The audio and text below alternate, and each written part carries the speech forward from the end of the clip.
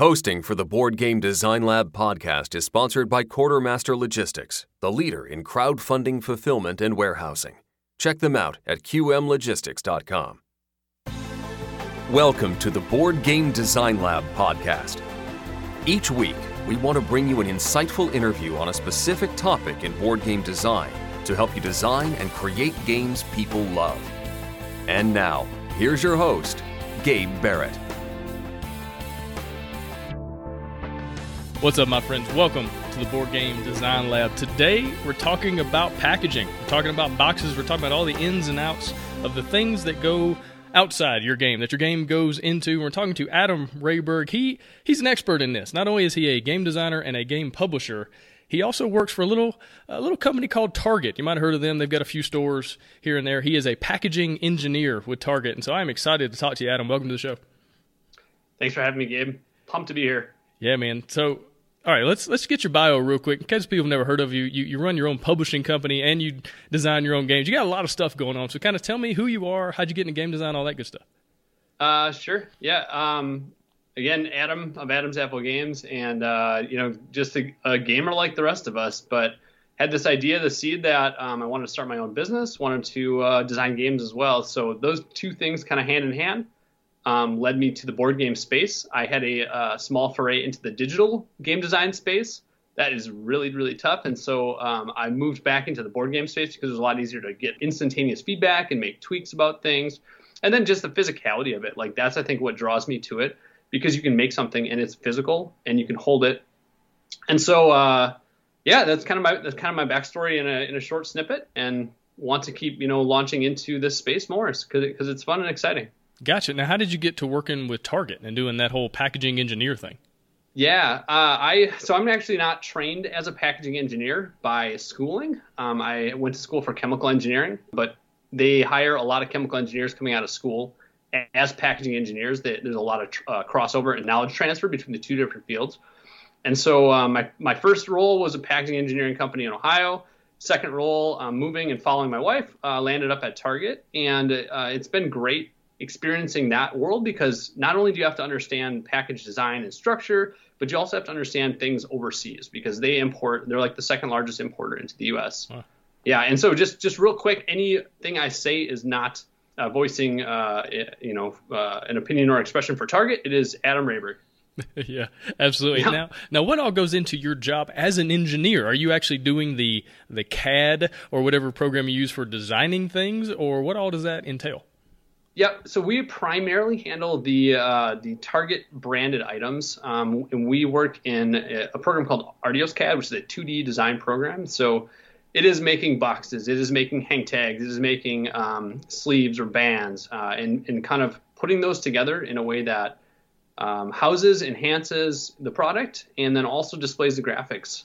And in the world, like, packaging is a super important thing, because that's the first time that the customer touches the product. And so you really have this moment of truth that you're holding this thing in your hand and it's coming to life for you. And so we really try to think about that, not only like that aesthetic, but also that feel and that that performance and that execution and that moment of truth. Yeah, for sure, because you can tell when something feels cheap, right? And so if the box feels totally cheap, you assume the game is going to be cheap. Like, that is your first impression. And, the old school saying is, don't judge a book by its cover, but that's not reality. That's what people do. They see the cover of the book or the game and they judge it completely. And so totally. I'm excited to kind of get talking about this, because this is one of the most important aspects of a game, in my opinion. And it's not one that gets talked about a lot, but if you have a awesome game, because there have been a lot of games that are awesome, but the box looks terrible, it doesn't hold up well, it gets crushed in shipping. And so even if the game is great, if you don't have a good box, you don't have a good aesthetic, good component, structure for the box, then your game's going to fall short. And so, and actually I kind of maybe just answered a little bit of my own question, but my next question is, why is packaging so important, but yet people kind of put it on the back burner and don't think about it until maybe the end? Yeah, it's make or break, really. It's value perception. That's really what it comes down to. You look at something on the shelf, you and by looking at it, that needs to get you to pick it up. Once you pick it up, that that product weight, that product feel, like that's kind of the second level, but it really just it brings value to the table. You look at the big CPGs, and they invest countless hours and millions of dollars into changing like a shampoo bottle. They'll take it from like a tall and thin bottle to a fat and wide, like a short and wide bottle. And they think about that, and they product test that, and they consumer test that. And like in the board game space, we're probably not quite that sophisticated. Maybe there are a few companies out there, but it's totally make or break. You really need to think of designing a product and not just the game. Yeah, it's a great point. Now, what does CPG stand for? Sorry, consumer packaged goods. So like your Nestle or your Procter & Gamble. Gotcha. So the brands you walk into the store and you see that. Yep. Yeah. And now what you buy on a day-to-day basis. Yep. Yeah. Now, what kind of budget do you think those guys have? What kind of, and I don't know if you can tell me the numbers, but what kind of budget does Target have for this kind of research? So Target is a little bit unique in how that they're set up from a packaging and design standpoint. They work with a lot of vendors, and so they buy product. They're a retailer. They buy product and they sell product.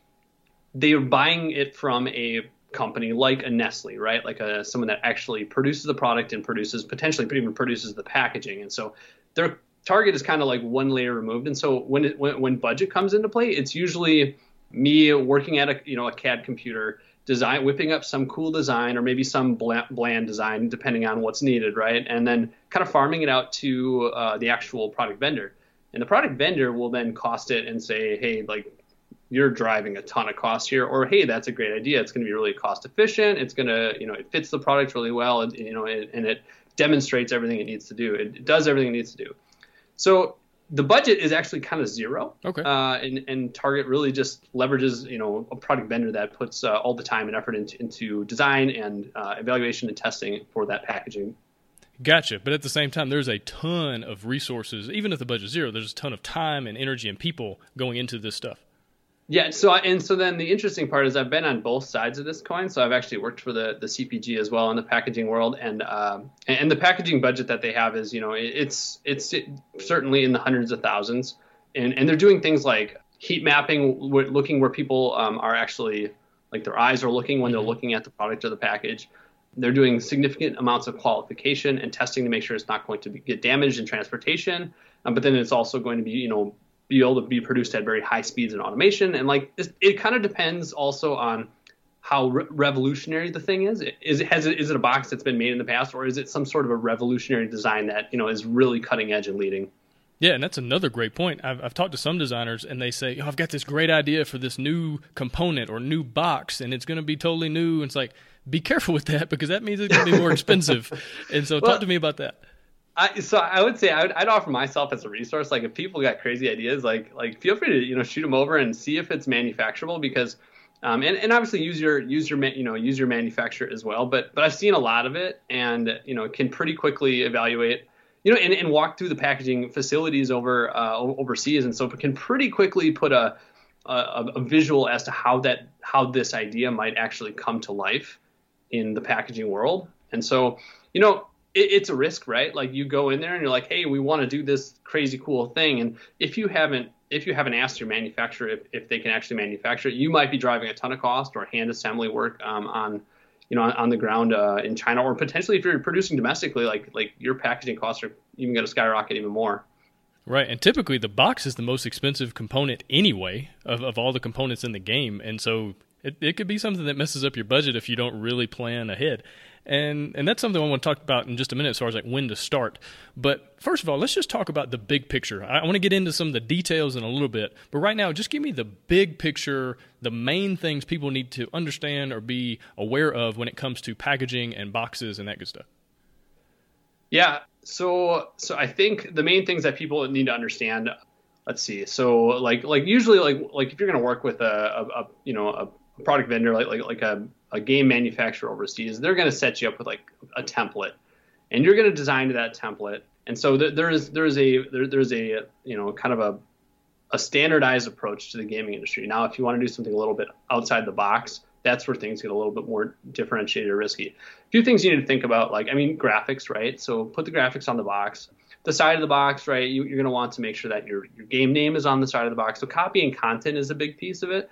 Structure is another big piece of it. You probably don't need to think about structure too much, but the manufacturer will ask you things like, oh, hey, what thickness do you want for the box? If you're shipping overseas, or if you're shipping sent from China, for instance, you might want to think about a slightly thicker box, or a way to protect it in that shipment. So I think, branding and protection are the two big things to think about when you think about packaging design. Gotcha. And so in that case, when should I really begin this process? Like, when should I start really trying to be aware of what needs to go into the box?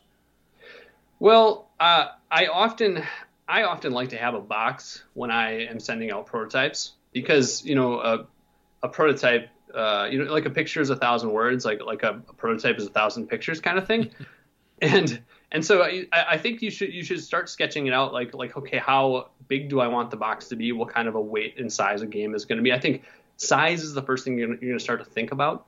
And I think then the second layer is, once you have a better idea of what components are going in your box, now you need to start to think about, how are they going to fit in the box? And, are my punch boards going to be punched, or are they going to come, unpunched? And am I going to have an insert? And how much void space is there going to be? Stuff like that. So I think the two steps are, first off, like kind of like the size and the value perception that you're going for. Is this game a $50 game? Is this game a $10 game? Mm. Second thing is, now I have my components, and so I'm drilling down into the details of that value perception, that size, now that I picked. All right, in the same token, when should I start thinking about like the material choice? We talked about the thickness and all that. First of all, what kind of material choices do I even have? And then tell me more about that. That's a great question. Okay, so in the board game space, right, like we see pretty much, they're called setup boxes. So it's a rigid setup box. They use chipboard. They die cut it in kind of like a square attached to 4 different rectangles with creases on it, and then they wrap it with a printed, branded piece of paper. That comes together, fits really tight, and then 2 of those make a box. But that is kind of like the proven way to make a board game. There are other things that are starting to come into the industry. So we have like tins, and I think it's Gamewright that does a really good job leveraging tins. Mm-hmm. You see some of these blisters, they're called. And so a blister package is essentially like a clear clamshell that maybe has a little bit of a printed insert inside of it, but you'll see a game like, I don't know, maybe like a Zombie Dice have something like that. And so each different, package has a different value perception. You can get really, really high end and like, you probably won't see this on a Target, but like you'll start to see like a wooden box or potentially a glass package. And so I love it. I love it when people start to get creative on material.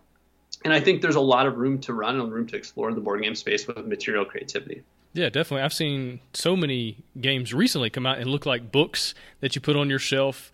There's been so many games that have like magnets to kind of close the game, and even where the box becomes a component in the game and it uses the magnets to kind of, as it opens, it becomes something you use for the game. So there's a lot of space to explore some really interesting things. Do you have any advice though, as far as when someone's really thinking through a material choice?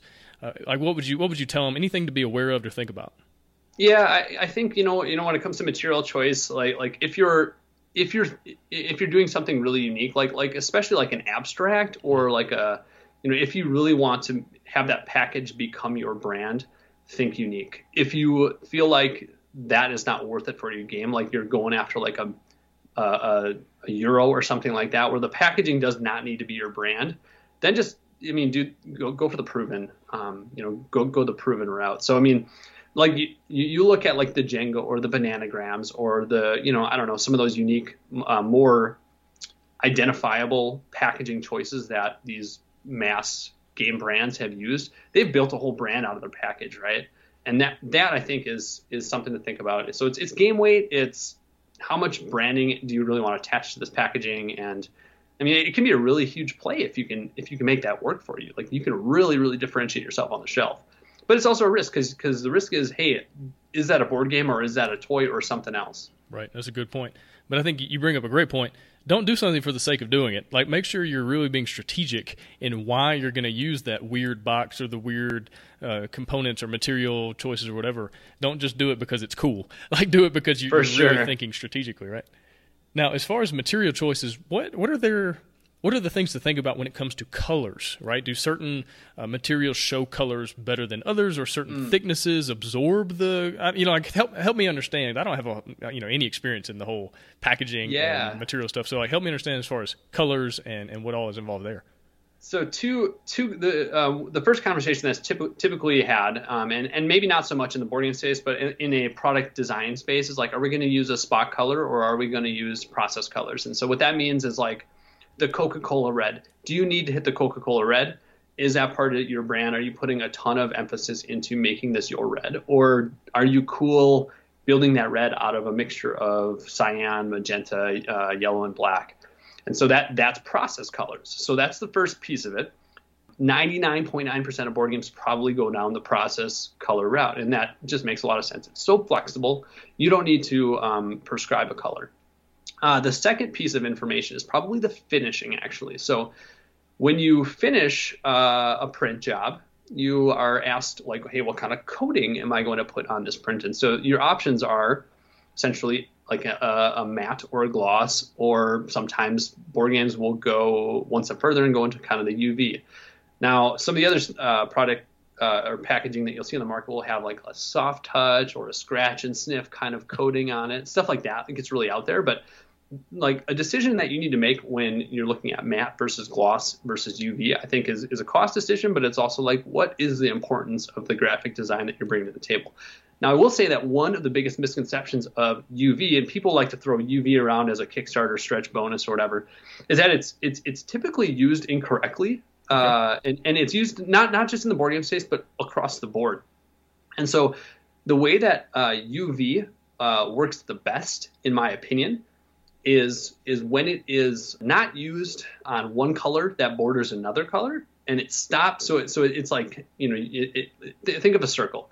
If the circle is filled in with UV and everything around the circle is not filled in with UV, like the color change already is giving you that graphic, like that differentiation. Now you're slightly amplifying it with a little bit of extra gloss. How it's best used, in my opinion, is by if you would actually put some sort of a texture or some sort of a pattern onto a solid.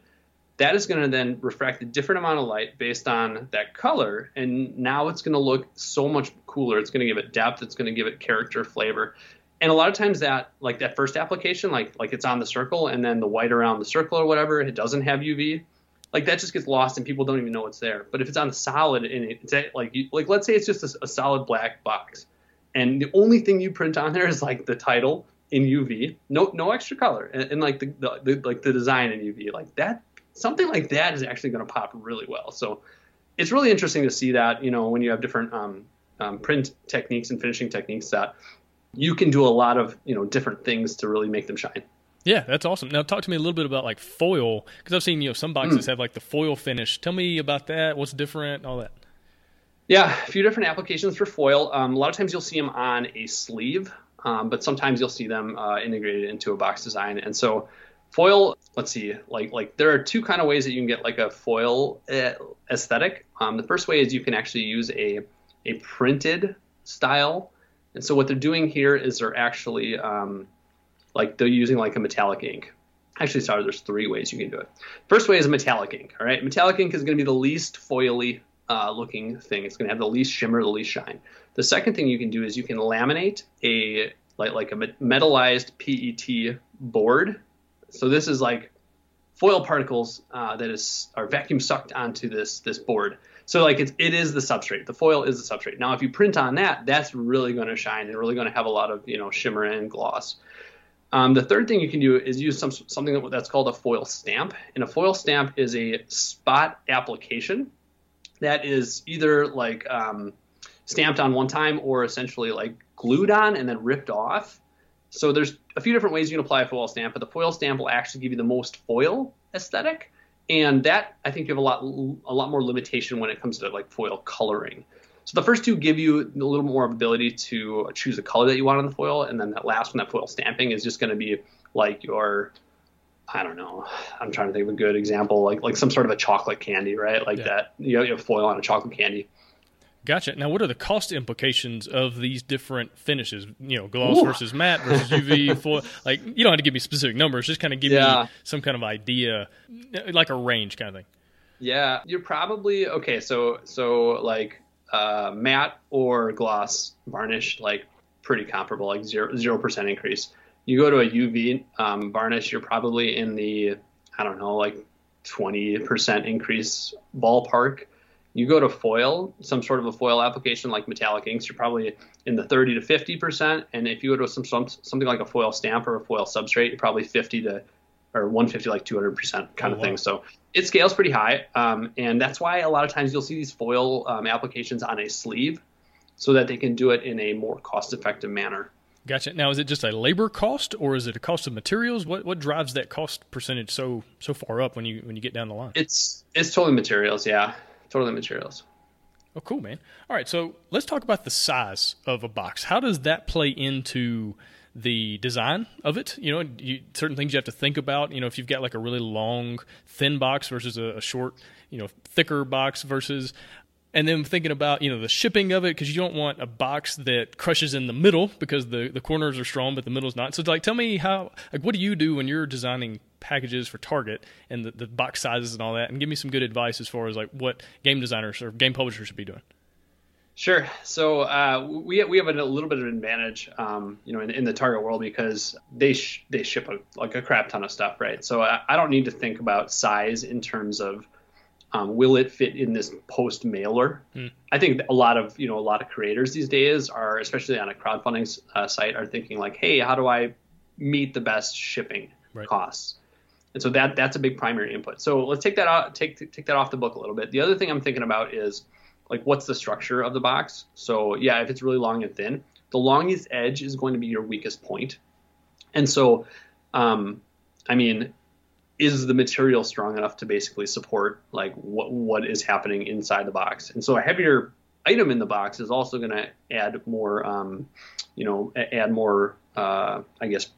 damage potential or pressure on or force on the box as well. So yeah, board games are pretty, to be perfectly honest though, board games are pretty robust. So one of the most robust things, I actually have seen them shipped without any corrugated cartons domestically. So the Hasbros a lot of times won't put a carton on their box. They'll just shrink 4 boxes together and call that their case pack. Mm-hmm.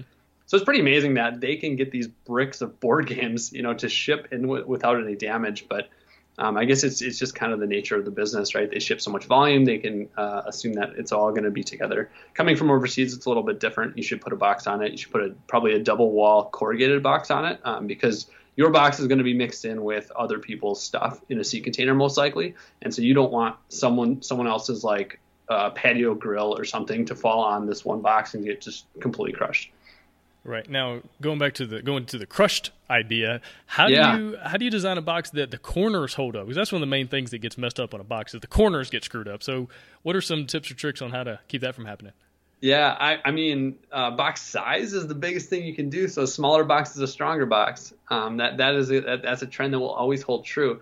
Also, material thickness is something you can do. So if you're designing a 2mm chipboard box at a small to mid-size box, the thing's gonna be a tank. But if it's an oversized, like a Gloomhaven size box, and you have like 1.5 to 2 millimeters chipboard, you're gonna be in trouble. So the bigger the box goes, the more structure it needs to be able to hold up its edges and not bow and also protect corners as well. Now, one thing I will say that on a recent shipment from China, I sent a bunch of my inventory over back to the U.S. Not super cost effective, but I had to do it, and they sent it with these plastic corner protectors on each corner. So there was 8 corner protectors and it was wrapped with tape around that as well. So I was bringing these thing out at a local con, and I'm just kind of joking with talking shop with some buds, and I was like, hey, this is the game was Truck Off, and I was like, hey, this is the tank edition, so feel free to throw it around the room. It was strong. It was pretty amazing. So you can always ask for something like that, like a separate application attached to the actual box to be able to increase the strength of it. Right. Now, I assume cost goes up a little bit when they do that too, though, right? Yeah, but it wasn't too bad. Okay. I think it was less than 30 cents per unit. And when you're shipping, internationally, and it's going to cost you a lot of money to satisfy a customer that has a damaged product, might as well just get it right the first time. Yeah, that's a great point. It's better to spend a little bit of money on the front end as opposed to a whole bunch of money on the back end. That's how you create loyalty too. Yeah. When your customers see that you have shipped, you've taken care into protecting something from getting damaged, they're going to be more likely to to buy from you again. Yeah. Definitely. Now, what have you learned as far as the psychological aspect of things when someone picks up that box, the size of it, how it feels, all that? What have is that something you guys talk about at Target, or is there something you've learned just in the industry? Yeah, totally. There's a few really good case studies on the psychology of packaging. One comes with like price perception, and so typically like the taller and thinner an item is, the more it is perceived as valuable. Okay. Which is really interesting, and it's tough to make that comparison to the board game space. But like when you look at a game like an Onitama, or actually the first game that I had released called Bruin USA, I went for a really unique box size and style, and it was very polarizing to the board game market. And so, like, I mean, when you're making changes in the board game space, something that I would recommend is that you have some good customer testing and expectations set and awareness set about what you're doing with the packaging, because if it doesn't fit in someone's board game shelf, like there's a lot of storage and needs that a consumer needs to have. So then the second perception thing that I found with packaging really is like, and this is more coming from the Target side of things, is like you can design a package that customers learn to love and trust. So they'll actually love the package, which is absurd. But like the core example that I always give is like the Keurig K-Cup. Super wasteful design, not super sustainable. I think they've improved along the way, but like, man, when that thing came out, like there was something about it. It was so different and so unique, and like these little K-Cups or whatever, people loved it, right? So it can build brand love. Yeah, for sure. Now, tell me a little bit about space inside of a box, because I feel like there's a balance you're trying to find between, because you don't want the box to be overflowing where somebody can't ever get the game to fit back into the box right and it close. But at the same time, you don't want to have too much space because that could leave it open to be crushed. It's easier for it to be crushed in shipping. So tell me about the balance of finding the right amount of space or extra space in a box. Sure. So we call this void space in the industry. And one thing I forgot to mention before was actually on the shelf, on the retail shelf. If your game is going to retail, it's got to stand up on shelf. And so it needs to be deep enough so that it's not going to topple over. Oh, that's a good point. So void space plays into that a little bit. So void space is one way that it's a tool that you can use to create a bigger brand display panel for your game, right? Like the Carcassonne box that you buy, once you punch out all those pieces, it fits in like 1/4 or 1/8 the box. It's in like a little Ziploc bag for a sandwich is what it fits into. And some games are bigger offenders than others. And so that's the consumer perception. So that's the balance that you are weighing. You're weighing, okay, how do I make this thing stand out on shelf? But then how do I mitigate that poor consumer perception that comes along with, hey, like I punched this thing out and it's tiny. Like, why did I buy this giant box? Yeah. Why was this a $40 price point when it fits in my pocket? So, I mean, my kind of design thesis from a board game standpoint, and I think this is against the grain for the most part, is to be as efficient, void space efficient as possible. What that does is two things. It limits cost of the box and cost to to the consumer, because you can keep your cost down, you can keep the retail price down. Another thing it does is it keeps games compact, and so it doesn't fill up someone's shelf really fast. So like if they are a fan of Adam's Apple Games, they can fit a bunch of my games on the shelf versus like some other publisher. I don't think everyone recognizes that as like the best practice, but I think it's a practice that it's very cost effective, it's very sustainable, and I think it's truly evaluating like what is being sold to the customer, right? Yeah, definitely. Anything to think about as far as the shipping, if you have too much void space, because some people, they'll put like the insert in there, and that kind of like keeps the top from getting crushed down into the bottom or whatever. Anything to think about as far as that goes? Yeah, I mean, just in terms of void space, when you ship something, you should have like less than 1/8 inch of like movement side to side, and so an insert will help minimize like the shaking, the back and forth shaking, or like the rub and scuff damage inside the box. You can eliminate the void space by making the box smaller, and that will help it. But then you can also like prop it up with an insert, and that will help prevent that damage as well. Gotcha. Now let's talk about something, and I don't even know if this is actually a topic. This is just something I was thinking about, coming up with some ideas for the show. Is there any difference in shrink wrap or any the plastic that goes around the box? Any differences in those materials or things to think about? There is not much of a difference. Okay. Like one thing I will say that, I've read and seen is that the way that the shrink wrap is applied can impact how it stands on shelf. And so that's something to keep in mind. If you are going to be at retail, you want to make sure that your shrink wrap doesn't have, like a really large budding seam on the bottom, because that's going to be more likely to fall over. And you can actually get a shrink sleeve, which is different than shrink wrap. You can actually get a printed shrink sleeve if you want as well. And so you could actually put a completely different branded aesthetic on a shrink sleeve, and something like a Coke bottle like has that, or like a energy drink these days. Gotcha. Okay, so just the little plastic that goes around, the plastic logo and the ingredients and all that stuff that goes around a Coke bottle, you can do the same thing to a board game. You totally can do the same thing to a board game. Yeah, but nothing crazy. Shrink is like, it's pretty simple. You're like, hey, let's put shrink wrap on it, and make sure your manufacturer does it too, because that is the that is the best practice in the industry, right? Yeah. Gotcha. All right, so let's talk about some of the market differences. You've worked with U.S.-based stuff, you've worked with overseas and Chinese-based stuff. Tell me some of the differences that people need to be aware of when they're putting their box together or contacting companies and that kind of thing. Sure. I mean, from a market standpoint, cost is the biggest one that jumps in my mind. Is that domestically, you're like, if you want to hit the same cost, you're going to have to go 5x on the production quantity. Overseas, they can do it a lot more cost effectively. They can also do some of the contract or hand packing operations, like punching a board for you, a lot more cost effectively. So some of those assembly type operations become a little more cost effective overseas. From a material standpoint, one thing I have noticed is that, whiteness is a lot brighter and lighter in domestic production versus overseas, and so you might actually have a little bit of a color shift if you were to shift manufacturing locations. Like, when you had a game and you manufactured overseas and you brought it to the U.S. or domestically or even Europe, you'd probably see a shift in whiteness. Let's see. The other thing I would talk about a little bit is chipboard density, and so the fiber in general, fibers. So paper is made out of fiber. Fiber length is what drives material properties in paperboard, chipboard. The lamination steps that they have in place in China tend to create a more rigid chipboard compared to the U.S. That's just something I've noticed over time being in the industry. And so things tend to be a little bit stronger, actually, if it's coming from China in the chipboard sense. If you translate that to paperboard, like a sleeve or something like that, or cards, it actually tends to be better fidelity, better quality in the U.S., but just slightly.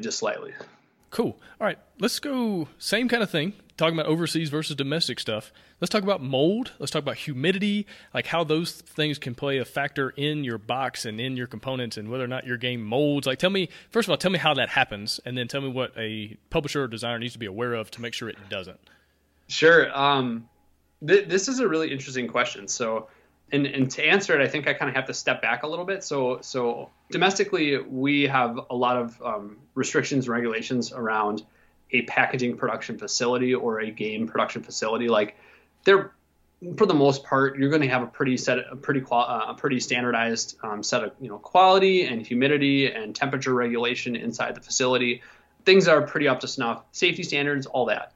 Now, you translate that, and you're touring something overseas. And overseas, you are producing a lot of times in an open air factory. And so you can imagine the humidity and temperature in South China is super humid, right? And so a good board game manufacturer overseas has a process in place to control humidity, a process like to dehumidify boxes after they've been printed and before they're stretch wrapped or shrink wrapped.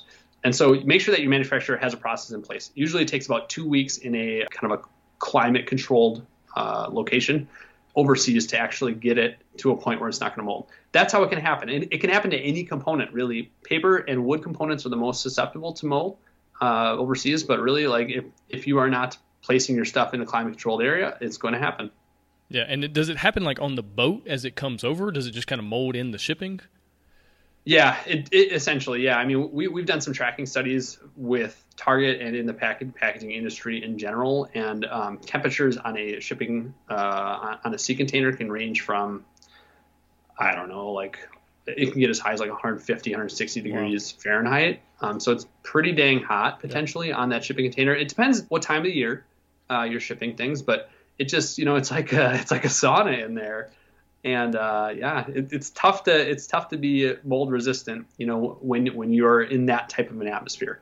Also, if your shrink wrap is not completely closed, like you're going to be saturating your product with potential moisture. So make sure that the shrink wrap goes all the way around. It doesn't have openings on the top and the bottom. Yeah, definitely. All right, so let's talk about box sleeves. This is something I saw pop up on one of the Facebook groups recently where people were kind of debating the pros and cons of box sleeves. And some people say, oh, it's a waste of money, it's a waste of time, whatever. What are your thoughts on box sleeves? What are the pros and cons? Yeah, there's no real structural pro here, but from a graphics and aesthetics standpoint, like you can really set the tone with box sleeves. And so if you're trying to connotate premium, then a box sleeve is a way to do that. And I kind of mentioned earlier that you can, for a lower cost, you can apply some different techniques, some different finishes to that box sleeve, and still have that game, carry that branding across, and then, it doesn't have to impact the price of the box. So that's really what they're for. I mean, I haven't yet seen a box sleeve that has provided a lot of like form and function or feature and function. It's really aesthetics. Now, I will say that if you go into the packaging and product industry, sleeves are used pretty often to provide some awesome branding moments. And so you'll see like the laser cut, super tiny little etched laser cut sleeves that it kind of looks like lace, and then you pull it off, and it feels so premium. So it really depends on the product, but yeah, it's an interesting question. I saw that one on a Facebook group recently too, and I had to chuckle myself. Yeah, I like it. I like the idea of having a premium version of a game, that has all these premium components, premium stuff inside, and then having a really cool box sleeve to make it different. So if someone were to go to your house and see that version of the game, you got the premium version. They could just tell based on the outside, based on the sleeve. Another thing is Victory Point games. I don't think they do this now, but back in the day, all of their boxes were the exact same for every game they had. Every box was the same. It was the same size. It had the Victory Points logo on the outside. It was just a red box with Victory Point games on it. And then based on the game, they would just put a different sleeve. So every box for every game was the same, but the sleeve would be different. And that was one way that they cut costs. And so that's a cool idea. Yeah, and so kind of give me your ideas about that. Is that a way? I don't know if it's a viable way to do things now, but just what are your thoughts? Yeah, I mean, what they were doing is they were managing a product portfolio, and they're saying that, hey, we're going to only design games that fit into this box or these two box sizes or whatever.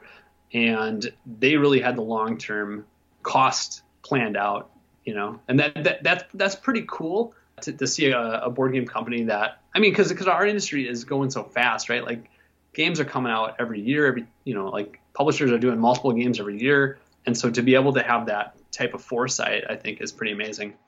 I don't think it fits a lot of models because a smaller publisher, good luck with that. But I mean, a bigger publisher, you have more of a set product production schedule. Sure, go for it.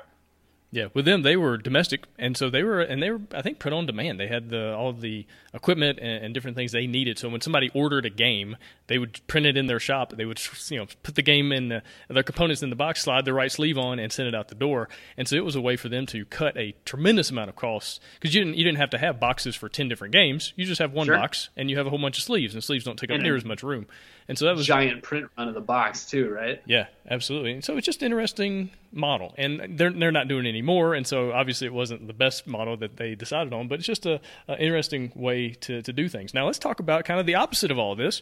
When is it a good idea to not have a box, to not worry about having a box for your game? I think if your game has components that are going to be very strong and structural, so I'm thinking kind of like a Quirkle or a Scrabble type thing, or Bananagrams, where like maybe you have wooden components or plastic components. Now you potentially can get away from that product protection need of a box. Now, when is it a good time to think about that? I think it really comes down to, are you trying to create a branding moment and a loyalty moment around a unique form or feature on the shelf? So like that Bananagrams, I keep coming back to this, but like that jumps out to the consumer and says, I'm going to remember this one. It's got a title that matches the packaging form, and it's unique. Gotcha. And so it goes back to what we were talking about earlier. If you have a strategic reason for not having a box, and I guess where do CCGs fall into this? Like Magic the Gathering. I mean, you don't really buy boxes with that. You buy the little packs. And so like, where does that fall in the spectrum of all this? Yeah, so I'd call that. I mean, it fits in the box and wrapper category. So they probably send a case pack of multiple boxes of cards. Each box is filled with, let's say, like 50 or 60 wrappers, and you'll have 10 to 15 cards in there. Where does it fit within the spectrum of this? I think it's pretty different, and the packaging, the actual packaging machines to do that are quite a bit different. So in the realm of this, it's pretty big departure, and I would definitely, if you're going down that route, ask your manufacturer if they can do it. If not, they're going to find and outsource it somewhere else to someone that can. But yeah, I mean, it's an interesting model, right? Like it's almost like the microtransaction model of board game space. Yeah, definitely. I mean, I'd say the majority of game shops make their living $3 booster packs at a time. You know, with just people buying those packs over and over and over again. It's amazing the finances and the economics of Magic booster packs and the gaming industry. Yeah, you know, it's interesting that we haven't seen because like micro games were a big thing, and so some of the micro games have really, I think, floated to the top because of packaging. Right. So the one that I would think about is like the Tin Mint micro game, where that they kind of created a branding around that whole Tin Mint idea, and I don't know if they were the first one to think of that Tin Mint as a packaging format for their game, but man, that's a cool story, right? It just works in your head. You're like, oh, that's cool. I know what a Tin Mint is, and there's a game in there, and it's great. Yeah, definitely. And again, it goes back into that was strategic. You know, that wasn't just, hey, this is for the sake of it. Like, this all makes sense, and it like you said, it tells a good story. Now, any other best practices that you can think of that we haven't really talked about? Any other things that people need to be aware of? Yeah, one of the best practices that I would shout out is itemized costing, so you can really break down a quote into what is driving the cost of your game. And essentially, like a board game is, it's almost all packaging materials plus like maybe some wooden meeples, right, or some minis. But really, like, make sure you have those quotes itemized so that you can understand and better educate yourself as to what is driving cost. Now, when you go to another manufacturer and you're quoting, you know, you're sending the quote to multiple different manufacturers, you can make really easy comparisons to say, same box size, two different manufacturers, one's twice as expensive as the other. That seems fishy. What's going on here? Yeah. So you can really ask educated questions about and really kind of cut the fat from your costing. Awesome. Any kind of closing advice for somebody who has a publishing company or is looking into doing their own Kickstarter? What advice would you tell them as far as packaging and boxes? Think outside the box. That's what I would say. Yeah, you know, don't be afraid to push the envelope a little bit. And if you want feedback or a partner or, you know, like a brainstorm partner along the way, don't be afraid to reach out to me. I'm more than happy to talk about that kind of stuff. And I just geek out. I nerd out on packaging design. So let me know. Awesome. Now, where can people find you? I'm at Adams Apple Games on Twitter, www.adamsapplegames.com as well. And yeah, that's about it. Awesome. I'll put those links in the show notes. Now, Adam, you've got a very interesting game. It's a super interesting 3D kind of cool game you got going on. Tell me about Sword Crafters.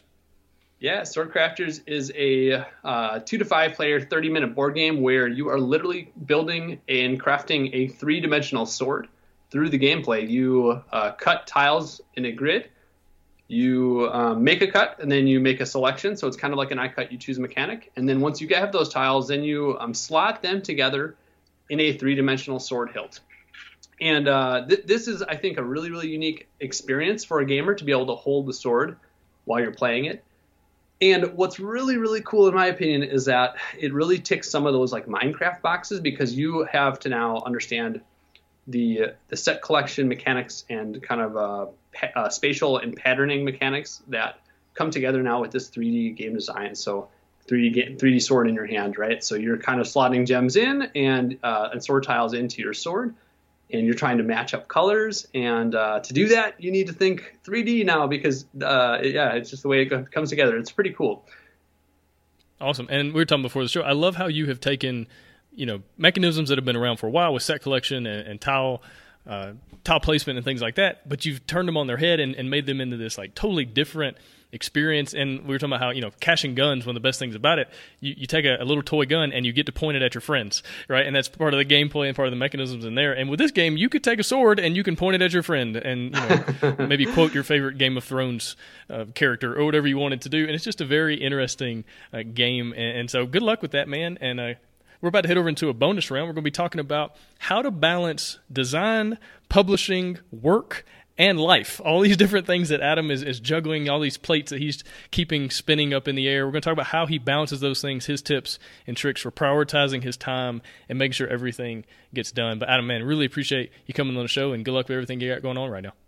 Thank you so much. Thanks for having me. Thanks for listening. Hosting for the Board Game Design Lab podcast is sponsored by Quartermaster Logistics, the leader in crowdfunding fulfillment and warehousing. Check them out at qmlogistics.com and find all sorts of game design resources, bonus material, and chances to win free games at BoardGameDesignLab.com. And until next time, keep designing, keep playtesting, and keep creating great games.